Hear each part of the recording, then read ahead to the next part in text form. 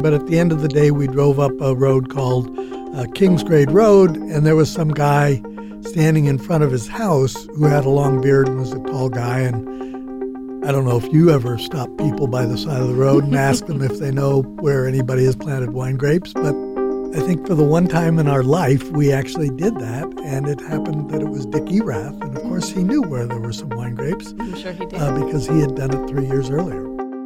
From the studios of Kink Radio, it's the Portland 50, a podcast series about the people who dreamt, built, and championed the innovation, growth, and uniqueness of Portland. The Portland 50 series is brought to you by Jaguar Land Rover Portland. One company, two iconic brands. Jaguar Land Rover Portland is a Don Rasmussen company, the legendary Portland institution, serving our community since 1950. I'm your host, Peggy LaPointe. Today, I talk with David Adelsheim, winemaker, founder, and now director of Adelsheim Vineyards, one of Oregon's founding wineries. David has also been given the industry's highest honor, the Lifetime Achievement Award by the Oregon Wine Board. We decided we wanted to move from Portland, and I've got to say that it's sort of part of what was going on at the time. 1971, we could rightly have been called hippies, or at least some version of that. We wanted to not have jobs, not be having to work for somebody else, creating our own thing.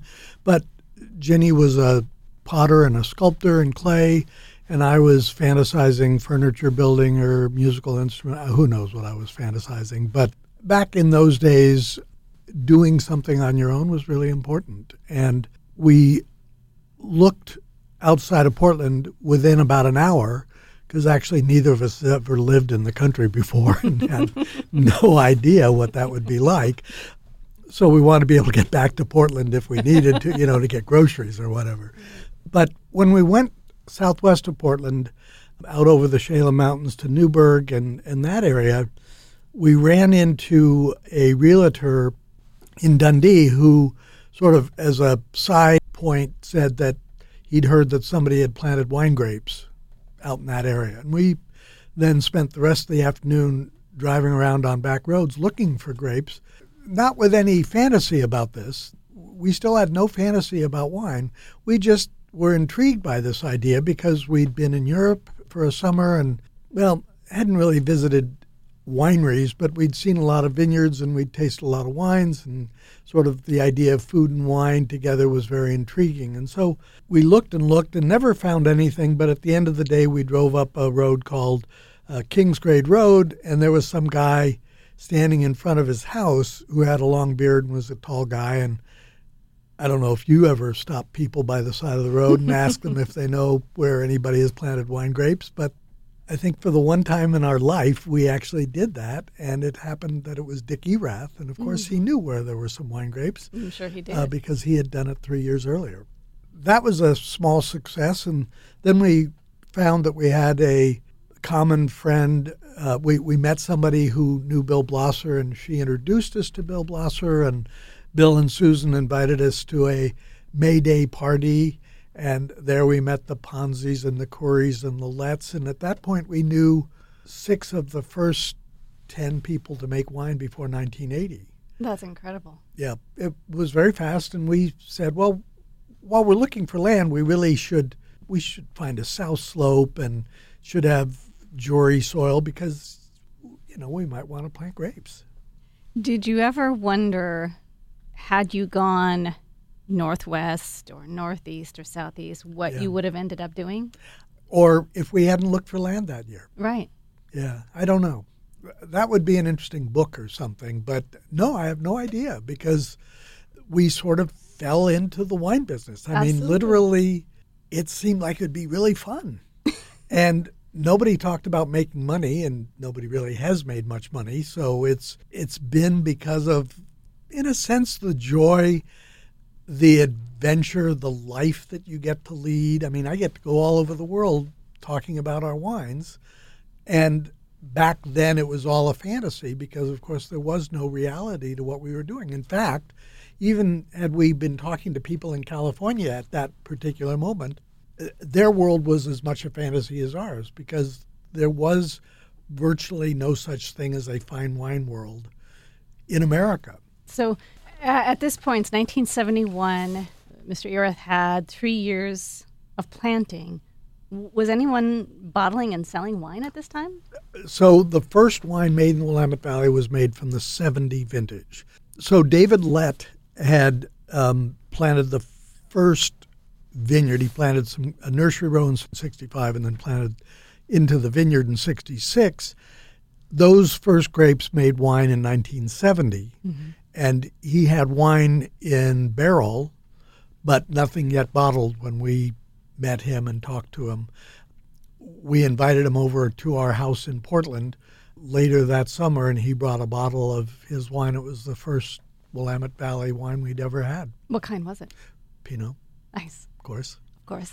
Of course, it was not called Pinot Noir. What was it called? It was called Oregon Spring Wine. The price on this wine was $2.95, and David felt that it was not what he really wanted Pinot to be, mm-hmm. And so he used this label to downplay the fact that it was what his fantasy of Pinot Noir was. Was it pretty good?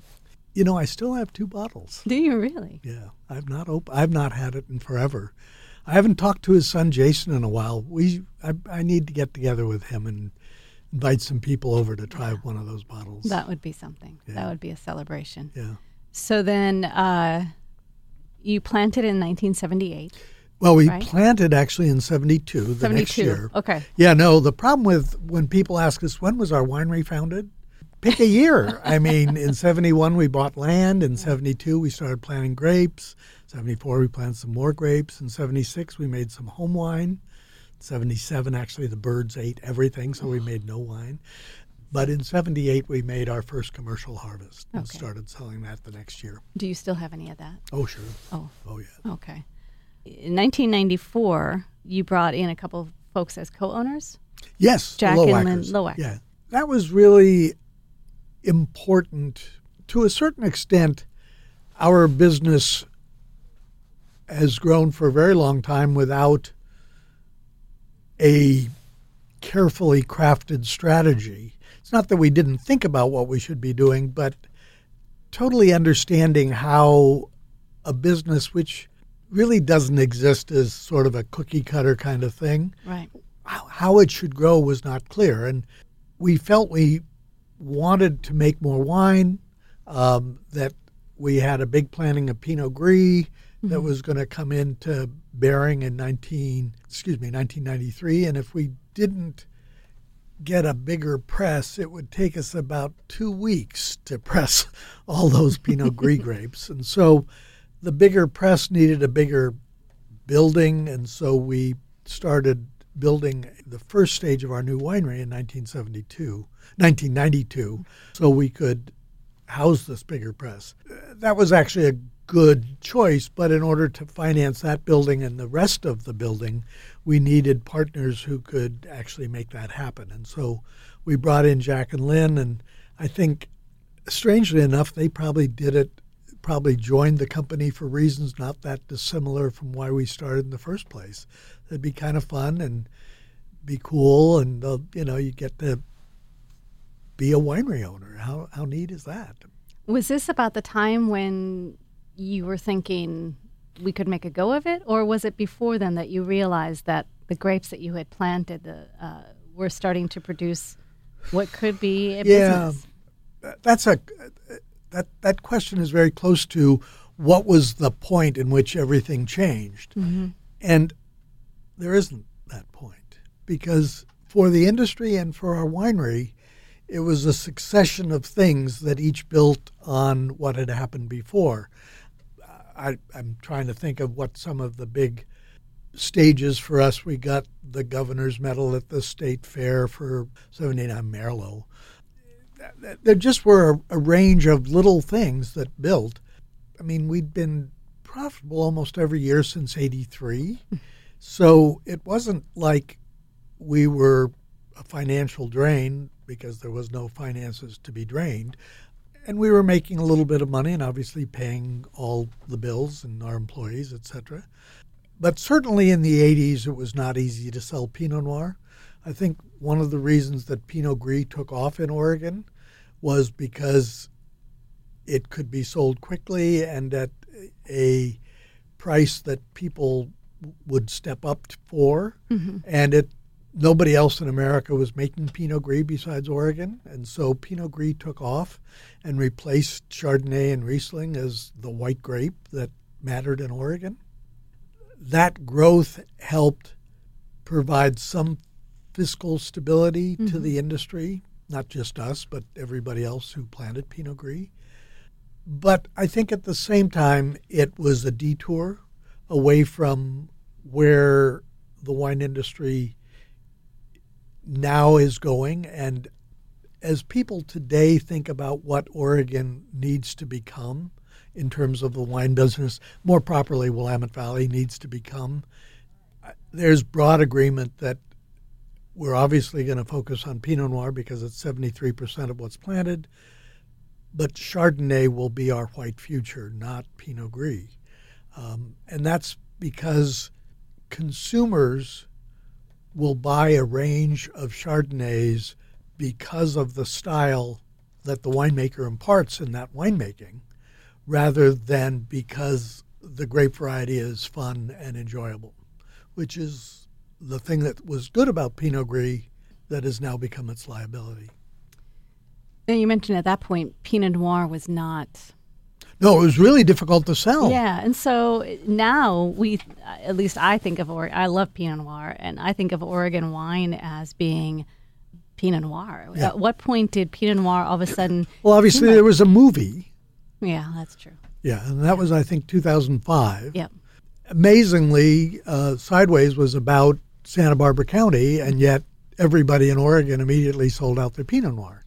What the movie did, it did for Pinot, not for Oregon. It took it from being one of the other grape varieties to being one of the big three. So before Sideways, there was Chardonnay and Cabernet. Mm-hmm. Afterwards, there was Chardonnay and Cabernet and Pinot Noir. You are not the only person in the world that likes Pinot Noir. No, I'm not. and strangely enough, it's not just an American phenomenon. You think, well, the movie probably could make Americans into Pinot Noir lovers. The whole world loves Pinot Noir. Yeah. And places like Germany have, I think, 4 or 5 times as much Pinot Noir being produced today as before Sideways. Who knows what that movie did? It probably had this effect in a lot of places. But there's no question. I mean, people ask me, writers from all over the world ask me, so what's the next grape variety that is going to be famous in the Willamette Valley? Pinot Noir. 73%. Right. Do you need something bigger? Yeah. I don't know how much bigger you can get. No, not at all. It's amazing. The Willamette Valley is so unique in the new world of wine because we have this singular focus. You go to Washington, and they celebrated this last week that Cabernet is king in Washington at 38%. Because they grow Merlot and Riesling and Chardonnay and Syrah, and we grow Pinot Noir. And we will be growing Pinot Noir in spite of global warming and all the pressures that puts on us. We will be growing Pinot Noir certainly for the foreseeable future, generations to come, because there are so few perfect places for Pinot Noir in the world. And that touches on a couple of things I wanted to ask you, because I learned a lot from your website, by the way. It was really interesting, not only the grapes that come from your estates, but also the grapes that you buy. One thing I noticed when you talked about the individual growers, on your website, you talk about where the grapes are facing, how far apart they're spaced, the location, elevation, certification, the soils. You list, I saw 6 different soils. There's a lot of science that goes into it, but getting back to the elevation, I know with coffee, they have to keep growing it higher and higher because of global warming. So is that the same thing with grapes? That's an exact analogy. Yeah. We can go up the mountain. Right. Yeah, it'll be cooler if we go up. We can also go around the mountain to the north side, where there'll be less direct sun. It's less explored, but it would certainly be a possibility. All of this, of course, is a huge financial problem because land doesn't just exist out there waiting for us to buy it. Right. But if we're talking generations of time, we bought grapes from a new grower this year who has grapes up the hill from us at 900 feet. We would have once said, well, you can't ripen grapes at 900 feet. But now you can. Now you can. What do Pinot grapes like the most as far as soil and elevation and all that? Hell if I know. I mean, one of the biggest problems is, and I think it's not just an Oregon problem, it's a world problem, but we can look at the soils and we can tell you what we have, and we can even tell you what flavors that site seems to confer on the wines. And I'm going to go away from your question, but I'm going to come back to it. We did a charitable auction lot this past year where we invited 9 wineries on our road to all bring their wines to a picnic with a bunch of consumers, and we had a big wine tasting. Well, they had a big wine tasting. I had the opportunity for the first time in my life to taste wines going up our street, one next to the next. Oh. And there was a remarkable consistency once you left the bottom vineyard, which was a different soil, and you got into the soil that we're in. Those wines, they were not alike, but there were large aspects of them that you could see the grapes were really similar because they came from a similar area. But what makes it similar? The soil only? We went from about 500 feet to about 800 feet. Mm-hmm. And the exposure, whether it points southeast or south or southwest or some version of that, and the steepness of the hill varied all over the place. So it's exasperating because we have really no idea why these vineyards are so similar. It's driving me nuts to the point where I want to actually do some work on this and see if we can define these neighborhoods, because how cool would it be if we could communicate this to consumers, that if you buy wines from this neighborhood, you can have an amazing winemaker and make great wine, or a really crappy winemaker and you'll have crappy wine. But there are some inherent aspects to the wine that the neighborhood confers. And it's partially soil, but it's also the climate of this area that confers it, because it's not just weather. Mm-hmm. Because year in and year out, we have these flavors. What was your real question? I don't know, but that was good. That was an answer to another question. It was an answer to a question that I could not have thought of, but that would have been fascinating to taste these wines. Did you do it in a certain order? Or did you just... My tasting? Yeah. I did. I went up the hill. Okay. Because they were arranged, we sort of set up the booths so that you started at the lowest elevation, went to the highest elevation. It was fascinating. Nobody else did it. The thing that we've come to realize is the smaller the place, this is not unlike what I just said, the smaller the place, the more specific the flavors. It's why in Europe they define big places, smaller places, and smaller places right down to the vineyard, because there is, at least in theory and in some places truly, there is a flavor that is associated with that place that isn't possible anywhere else. And in the North Willamette Valley, we have this amazing experiment that almost doesn't exist anywhere else in the New World. With 73% of Pinot Noir, we have all these places where you can try Pinot Noir side by side, from far away, from close at hand, and we could actually explain to people what are the differences that are associated with these places. The individual vineyards, sure, but the fact that 8 of those 9 vineyards tasted so similar going up the road makes me believe, and I'm making nothing up here, makes me believe that these neighborhoods have flavors associated with them that we could somehow define. I've gotten out of at least 2 questions now. You have, but that's good. You're good at that. You're creating your own questions that I couldn't even think of because of your base knowledge. And I'm okay with that. Now I'm curious, because you know so much about what you're doing, which you should. You've been doing it for 40, 50, almost 50 years. Yeah, 46. And you just stumbled upon this Yep. by chance. What have you, as you got more and more into it, as you got more and more curious about winemaking, where did you go and who did you seek out to get the information that you needed and wanted to grow your business? Smart question. Nice. See, I thought of that one myself. No, you did totally, and I'm not going to morph that on you. And I've never been asked that question, so it's very cool.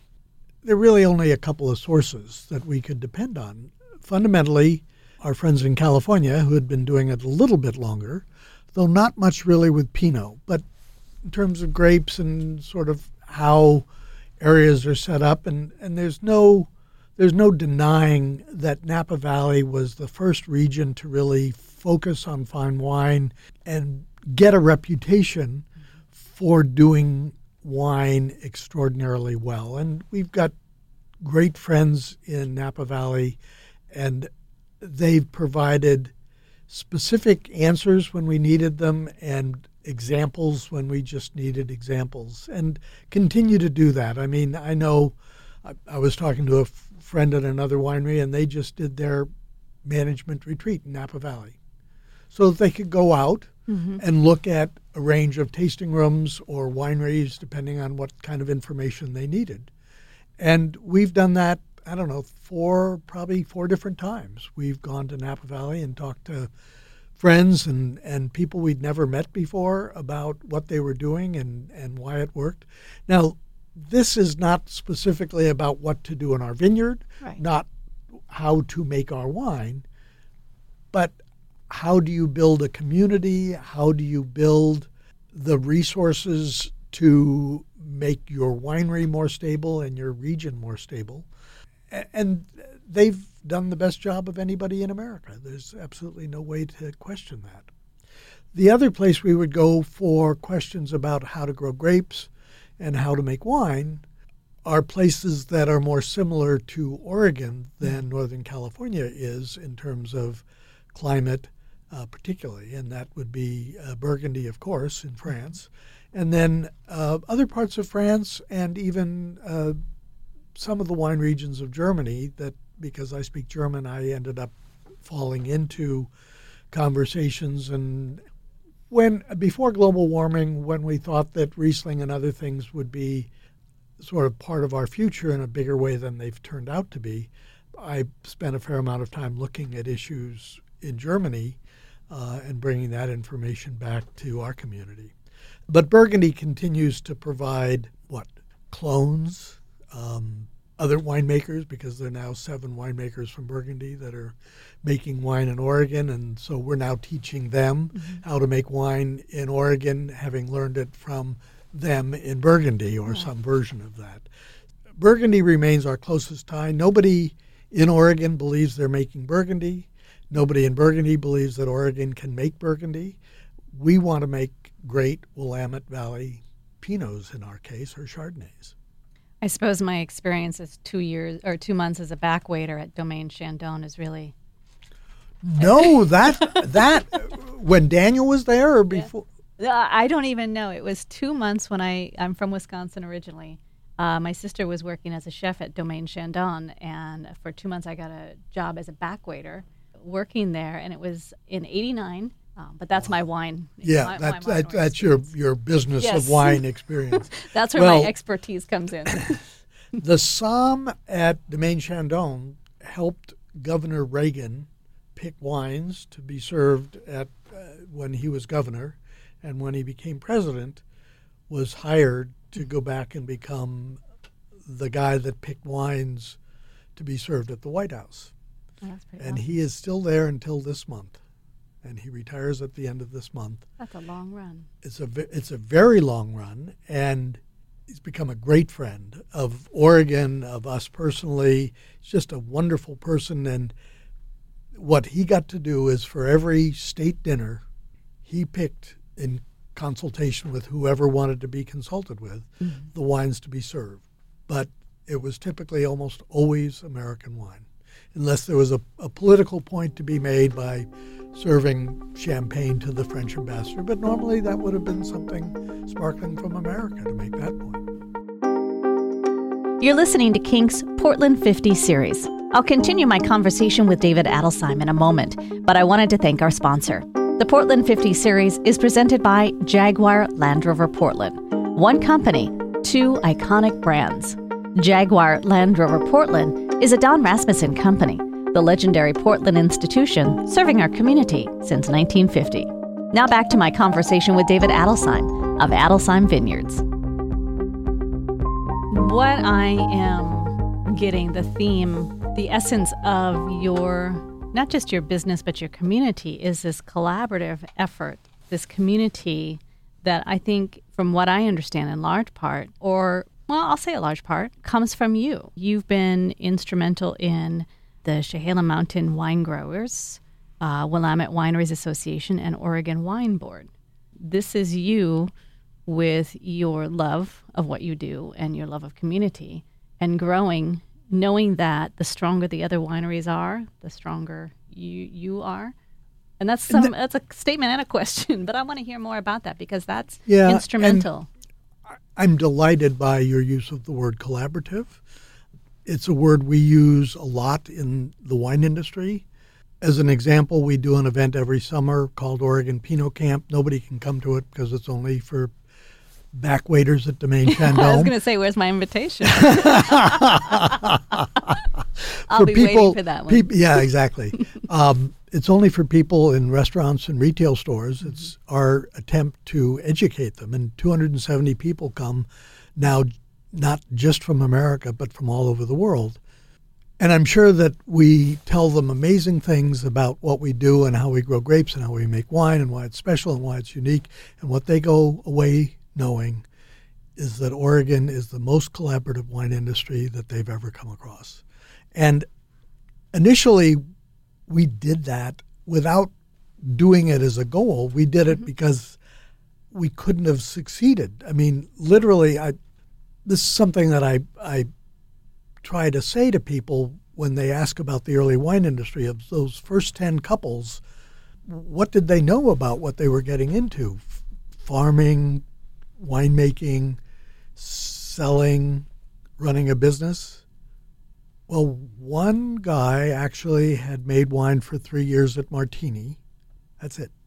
Nobody had ever grown grapes, although Pat Campbell at Elk Cove, she grew up on an apple orchard. Bill Fuller from Tualatin had made wine at Martini. Nobody had ever sold a bottle of wine and nobody had run a business. And I truly believe that the reason that Oregon and the Willamette Valley is considered such a success today and is not only here but growing ridiculously fast is because we understood that by working together, we could get much, much further than if we worked alone. And from the beginning, it was always important to have organizations that would pull people together. There were always monthly meetings of whatever the organization was called as it grew up. And we've done so many collaborative events that we almost don't think of events anymore unless we can think of, okay, how do you collaborate? The tasting on Hillside Drive, right. The 9 wineries. Right. We could have put together an auction lot, but it was more exciting for the people buying that auction lot that they got to see 9 winemakers, not just one. That's always worked for us. One of my projects as I try to figure out the important things that still need doing is to defend collaboration and make sure that people understand how important it is to not just our past, but to the future of who we are. Because it is the only way teeny little Oregon that makes less than 1% of the wine in America can continue to have everybody's attention. We're like 25 or 30% of the wine stories written in America are about the Willamette Valley and Oregon. And yet it's 1% of what is produced. It's ridiculous. Well, there's strength in numbers. Honestly. Well, that's exactly right. Yeah. And now with almost 740 wineries in Oregon, there are a lot of numbers, but also a lot of reminders of why we need to work together, that we need to continue to put out. One strong voice versus 700 tiny voices is much more powerful. Yep. Well, you talked about the future. In February of 2017, Joth Reiki from Stumptown came on board. He became the CEO, taking over day-to-day operations, which frees you up to focus on other things. Yeah. And what are those other things? Well, we've touched on some of them. I mean, that defensive collaboration, I've got the title. Now all I have to do is actually write it. That's right. I set it up for you. You do the work. I'm the creative person. You just call me whenever you need tips on back weighting stuff or, titles. We could have used that the other night. Oh, I still have the skills. I'm good. We've actually touched on a couple of them. The idea of the taste of neighborhoods is something that I want to do for the Salem Mountains because we've long needed it. But it may be something that could be expanded to the whole region because consumers would love to understand what is it that place is conferring. As wine drinkers, all we get is a bottle. We don't know what part of that bottle is due to the place, what is due to the grapes and the decisions that the people who planted the grapes made about grape variety, clone, rootstock, spacing, all that stuff.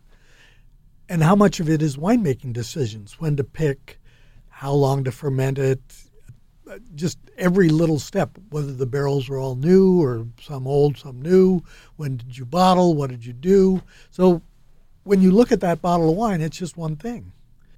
And depending on what that bottle of wine is, could be more about place or less about place.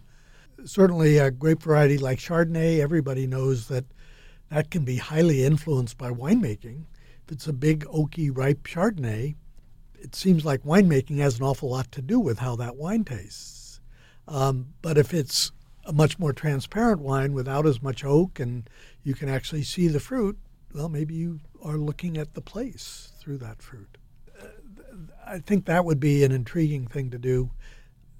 There are a couple of other big projects that I'm trying to spend some time with. One is helping the Willamette Valley in the same way that others have helped Napa Valley to ensure that it is held in the highest possible esteem, that it's not denigrated, that people don't try to use the name for something of lesser value.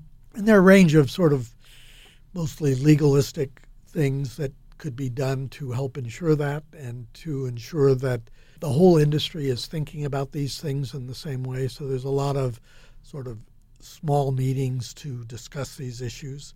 And then the last thing, in my mind, takes a look at Napa Valley and recognizes that most of my friends, particularly those of my age in Napa Valley, have said to me, boy, if it was today, I would not move to Napa Valley.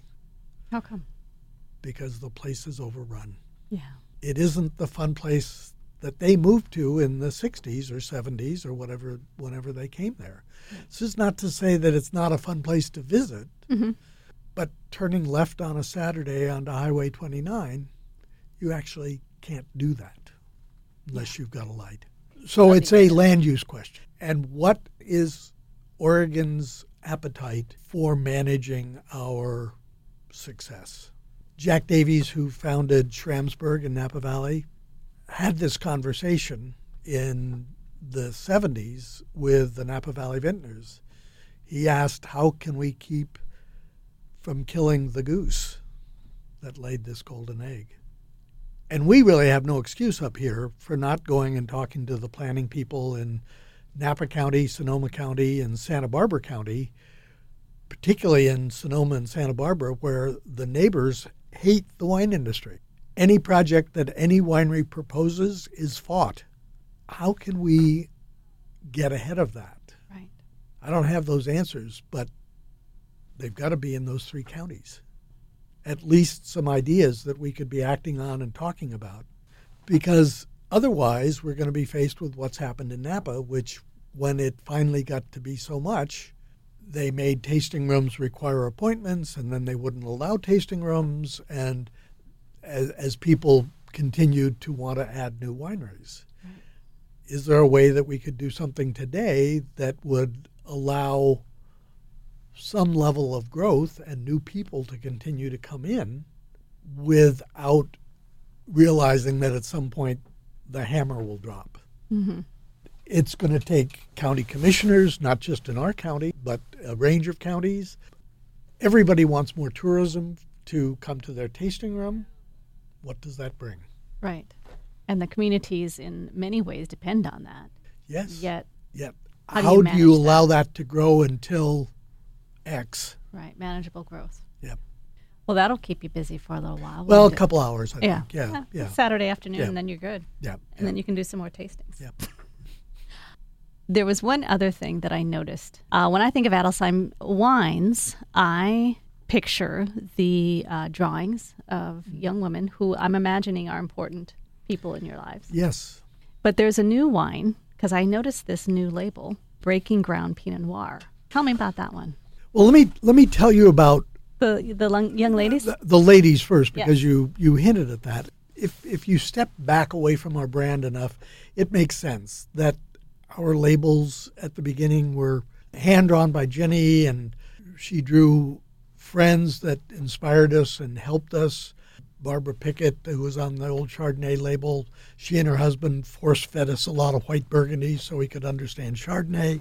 Diana Lett, she and her husband were the first to plant Pinot Noir in the Willamette Valley and were our best friends. I mean, it made sense to put these people on the label. But to some point, it also anchored us to this period of the 70s, which in many respects we've grown away from. These people continue to have had that role, but obviously they're not having that role today.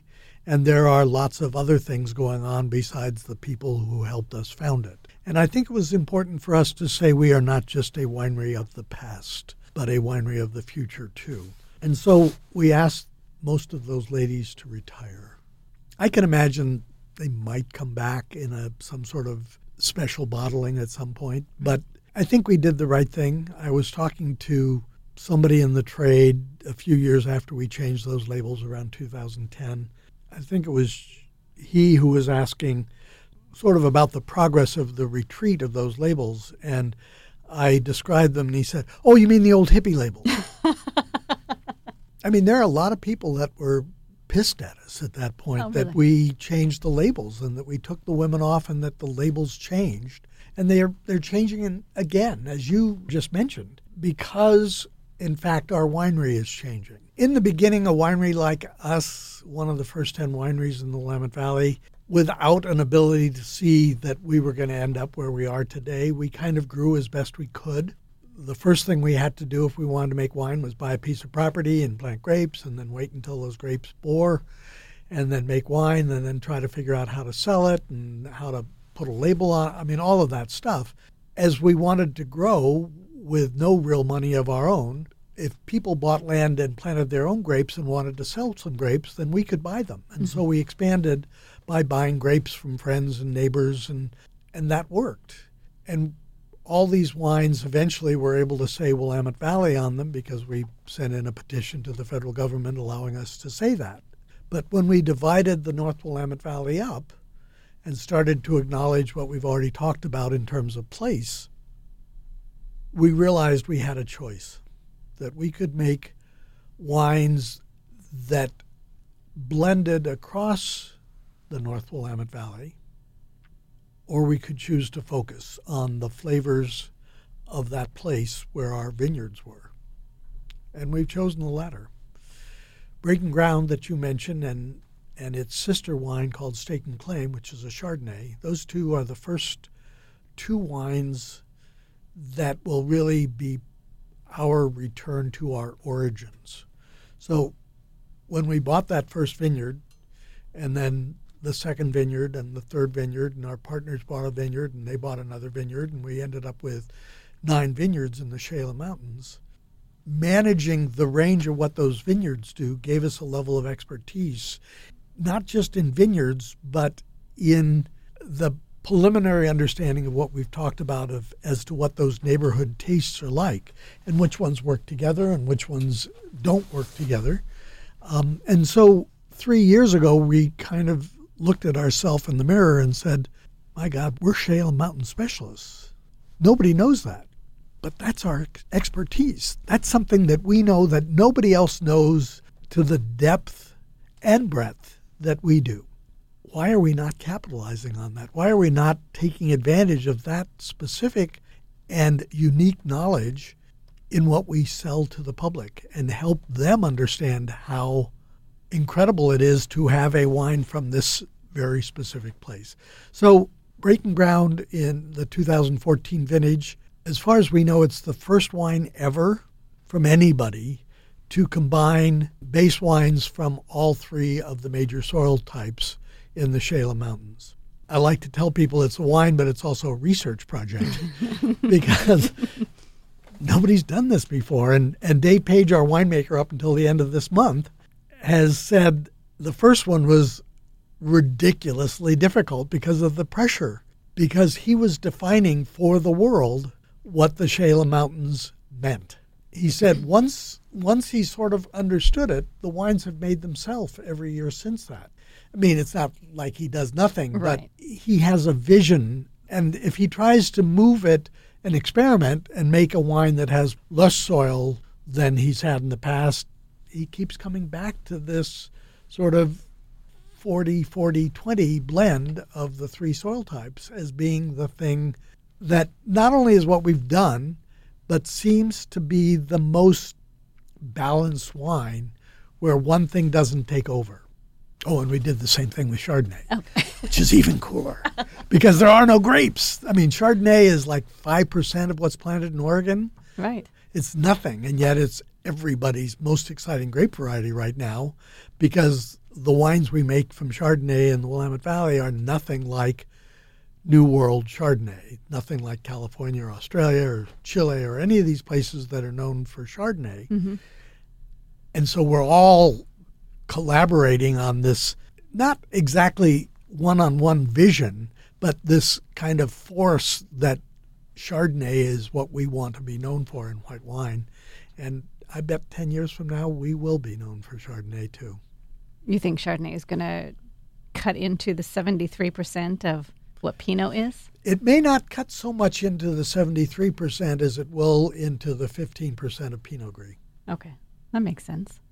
I think I'm going to wrap up with that. The evolution of Adelsheim as you've continued and reaching towards your 50-year mark to grow and to expand and to try new things sort of wraps up with Kink's 50 years of growing and experimenting and trying new things. When you were talking about that, I'm like, yes, in order to succeed for 50 years. When do I get to do the interview of you? In order for a winery to survive for 50 years and a radio station to survive 50 years, you have to constantly be rethinking what you're doing. Right. Yeah. Thank you so much for coming in and talking to me today. It was an unusual pleasure, actually. I didn't expect questions that first question ever on a topic, for instance. That was great. I am an unusual host. Yeah, I think that's a true statement. Thanks for choosing us to be part of this. Thank you. And happy birthday. Thank you for joining me for my conversation with David Adelsheim from Adelsheim Vineyards. If you've missed any of the previous podcasts, you can find them at our website, kink.fm. The Portland 50 is a podcast series celebrating Kink's 50th anniversary, and it's about the people who dreamt, built, and championed the innovation, growth, and uniqueness of Portland. The series is presented by Jaguar Land Rover Portland. One company, two iconic brands. Jaguar Land Rover Portland is a Don Rasmussen company, the legendary Portland institution serving our community since 1950.